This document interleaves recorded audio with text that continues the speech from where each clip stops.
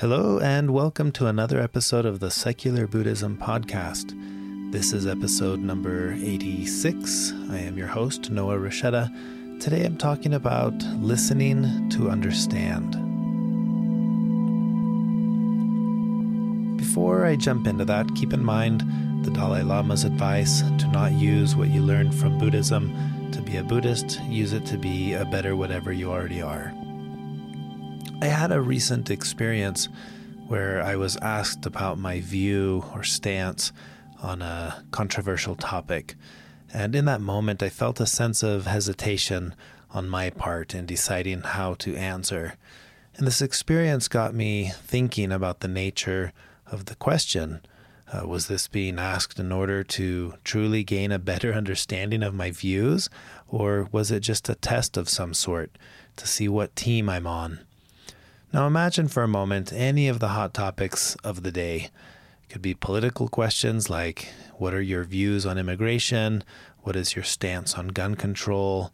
Moral or ethical questions like, what do you think of abortion? Are you a vegetarian? Why do you eat meat? Or existential questions like, do you believe in God? What do you think happens when we die? And of course, we can't leave out the hot topic of the season. What are your thoughts about the Christmas classic, Baby It's Cold Outside? Now, as I thought about the specific question that I was being asked, it occurred to me, like I said, that perhaps I was being subjected to a test. Was this question just a simple assessment of whether or not I'm on team us or team them? And this got me thinking, how often are we making these assessments against others? For me, how often am I really listening to understand? Now, I mentioned before in a previous podcast episode 73, titled What Moves Us? The 5 Core Social Motives, with the first one, number 1, being belonging. That is to say that one of the core social motives is to make an assessment of belonging. I'm trying to determine whether I belong. I need to decide what team you're on, and can you see how this plays out if we're all doing this assessment all the time? Do you do this in your own life? I do this all the time, and I think we all do. And some topics are more sensitive than others. I know for me, it centers a little bit more around like religious affiliation, or more clearly, I'm trying to determine the level of religious dogmatism or fundamentalism that one possesses, and that'll hit a sensitive nerve for me. So I think it stems from the fact that I tend to feel like that is a particular team that I no longer belong to, a team that often gives off this vibe of, hey, you're a traitor, you were one of us and now you're not, or you're a weak person because you've lost your faith, or I don't know, anything along those lines. So it seems easy for me that when it comes to religious topics or questions of a religious nature, I catch that I'm generally listening to assess for belonging rather than listening to try to understand. And that's just something that I've noticed about myself. Again, what we're trying to do with all of this as a practice is internalize it. You take all this information that you're hearing on the podcast, and this is about you saying, okay, well, how does this apply to me? In what areas of my life am I struggling to listen to understand? Now, I want to emphasize that we're hardwired to do this for survival reasons. Back in the old days, the evolutionary days, if we weren't good at this simple assessment, it could have meant the difference between life and death. In other words, I'm not saying that this is a bad thing that we do. I'm just saying it's not the most skillful way to communicate around these difficult topics when we're all playing the game of just trying to see what side we're each on.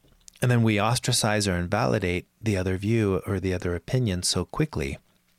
Now, it's unfortunate, but I think in our culture, we've been taught to avoid talking about controversial topics because it makes both sides too upset. It makes people uncomfortable to talk about it. We end up getting carried away by the aversion that we have to the discomfort of these emotions that arise when we're talking about these things. When instead, we should be focusing on learning how to have skillful conversations about difficult topics. Now, I get that you can't change other people. This isn't about, convincing someone else to be better at talking about difficult topics that are controversial for them. This is about you deciding and learning, can I personally become better at having skillful conversations around the difficult topics? How do we do that? Well, first we need to learn to listen to understand. And when we're seeking to understand, it's important to know that we're not trying to debate the validity of another person's view or their opinion or their belief. We're just trying to gain a bigger picture. And Thich Nhat Hanh says, understanding is love's other name. And I really like that quote. I've mentioned it before in another context where he talks about how the more we understand, the more we love, and the more we love, the more we understand. I think that's something important to keep in mind. I think one of the most powerful things that we can do individually to become better at having skillful conversations around difficult topics is first to recognize that we're not experts at everything. I don't understand why we all feel the need to be experts at everything. All of it. I do. I think everyone does. And in reality, there are very few things that we are experts in. Perhaps it could be your career or something that you spent a considerable amount of time learning. That's your area of expertise. But then there are so many other areas that are not your area of expertise. And for me, I know when someone asks me to talk about my views on, say immigration as an example, it's like, well, why would you want to know what my opinion is? I mean, sure, I have one, and I may feel strongly about my opinion, but that by no means makes me an expert on the topic. My view or my opinion may be wrong, no matter how right it feels to me. And wouldn't it be nice if we all carried that attitude, that a little bit of wiggle room that, my view may not be the right view? In my personal practice with Buddhism, I'm constantly trying to understand myself. Why do I do what I do? Why do I believe what I believe? Why do I not believe what I don't believe? And to view things the way that I view them. I understand that I am the product of the societal views that I grew up with all my past experiences and the opinions that arise out of all of this. But that doesn't mean that they're right. It doesn't mean that they're better than other views or other opinions. And I try to keep that in mind, to acknowledge that there may be better views or better opinions out there. In fact, that's why I am where I am with my views, because at one point I measured or analyzed the views that I had with other views and thought, oh, these other views seem to make more sense to me. So I shifted and evolved. And that's led me to this current moment in space and time where the collective views and opinions that I have are the ones that I have. But to become stagnant and think, oh, well, now I got them all. It continues to evolve, and I'm continually assessing my views and my ideas to other views and other ideas. So there may be better views out there, and I want to hear about those. I want to listen to other views and understand them more. And I want to be clear about this, that this doesn't mean that we're tolerating or condoning harmful views, harmful ideas, harmful opinions. But I think we can learn to engage more skillfully with opinions that we don't like, opinions that we disagree with. But again, this whole process really starts with us. So this episode of Are We Listening to Understand? It's an invitation to ourselves. But I think it also turns into an invitation to assess how others are listening to ourselves. If somebody comes to me and they're asking me a question that's on a hot topic, and I get the sense that they want to understand my view, I would happily sit and discuss it and have a civil conversation about a difficult topic. I think that would be relatively easy. But it would be very difficult if I sense that person is not listening to understand. They're listening to assess and listening to decide whether or not I am one of them or I am the enemy, if I'm on the other team. And if that's the case, I personally feel like, well, what's the point of playing that game? The moment I make it clear to you that I'm on the other team, now sure, I'm going to stand firm about specific views and ideas that I hold, but there may be instances or circumstances where I think, well, I don't think you need to hear my view on this because it's just my view and that's it. And we don't really need to get into it. You're just going to view me as your enemy if I elaborate on this. So why elaborate on it? Let's just, or the other thing that I'll do often is be honest and say, I don't know. I mean, I feel like it could be this or that, but the truth is I don't know. So I'm open. And that creates space for the person who's assessing you to think, okay, well, then I can discuss this more with them. And you can develop your strategy, see what works with you and what works with different people. I mean, this is different with friends than it is with family, different with close family, like a spouse or a partner, than it is with maybe a distant cousin or something. But again, I think the invitation here, or the challenge for this week, is to notice, what is your default style of listening? Are you listening to understand? Or are you defending your opinion perhaps with more zeal and more energy than may be skillfully required for the goal that you're trying to achieve? What if the goal of our conversations was to understand each other rather than to figure out who's more right than the other, or how I'm going to convince you to view the world like me? So again, those were just the ideas I wanted to share around this topic. But the next thing I wanted to share is kind of an item of news, and that is, in the past I've done these trips to Uganda, humanitarian mindfulness trips. I've done 2 of them. And then I took a break. Rather than planning to do another one, I held off because I've had in the works this tentative idea to do a trekking mindfulness trip to Nepal.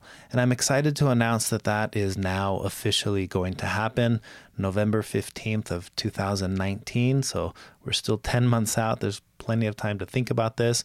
But what I want to do is an adventure trekking / mindfulness retreat. Now, why Nepal? Nepal has a lot of significance for Buddhism. It's where the Buddha was born. What is today Nepal. Back then it was India. There are many temples and pilgrimage type sites. But what I want to do is actual trekking. Nepal is world famous for its trekking, and one of the regions there is called the Annapurna Range. And so what I'm proposing to put together, and if any of you are interested, keep listening, is a 15-day itinerary where we would start in Kathmandu and then we would do a 15-day trek. Every day we trek to a new little town where we stay, and this would be part mindfulness, a part mindfulness retreat where every morning there would be group meditation, guided meditation, silent meditation, plenty of walking meditation, because that's what we're doing all day. We would be having group discussions around really deep concepts of getting to know ourselves, and having the time to put it into practice, because you may discuss a deep concept and it's okay, let's walk for an hour and really think about this, and then pause and imagine just sitting there and talking about these things and glancing over, and there's Mount Everest, or the other incredible mountains on the Annapurna Range. I think would be a really neat experience. It's something I've wanted to do for a long time. So it'll be a small group. I'm going to cap this at probably 13 to 14 individuals, and we would spend 15 days together trekking through Nepal, talking about mindfulness and Buddhism and deep concepts, and just seeing and experiencing the incredible culture of Nepal.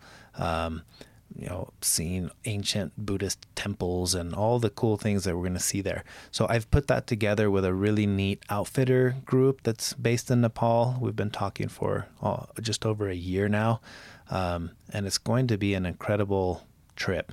Now, I don't have all the details ready to publish yet, but for now, you can visit mindfultrekking.com to learn the most basic details of the trip. I will be updating that site next week with more details, with the full itinerary, so you can see the schedule from day 1 through day 15.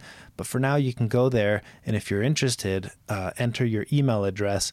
That way I have it and I can send you the notification when all the details are there and it's actually open to register. It's going to be a really cool trip. So if you didn't get the chance, if you went to Africa, awesome. If you didn't get the chance to do any of our Africa trips, this would be a really fun one. This trip is geared for the average person, average level of fitness to be able to complete it. There are plenty of ups and downs. We'll never go higher than 6,000 feet in elevation. So there's not, it's not an intense trek, but just keep in mind there are plenty of ups and downs and stairs that you would have to navigate over the course of these 15 days. So if you had bad knees, that might be a consideration, but the average person with the average level of fitness would be able to complete this. So check that out, mindfultrekking.com. If you enjoyed this podcast episode, like always, share it with others, write a review, give it a rating in iTunes. You can join the online community, which I'm actually in the process of making a pretty big shift and change with this. I'll announce that in a future podcast episode. If you want to make a donation to support the work I'm doing with the podcast, you can visit secularbuddhism.com and click the donate button. But that's all I have for now. And I look forward to recording another podcast episode soon and giving you more details about the mindfulness retreat and trekking in Nepal. Thanks again for listening. Until next time.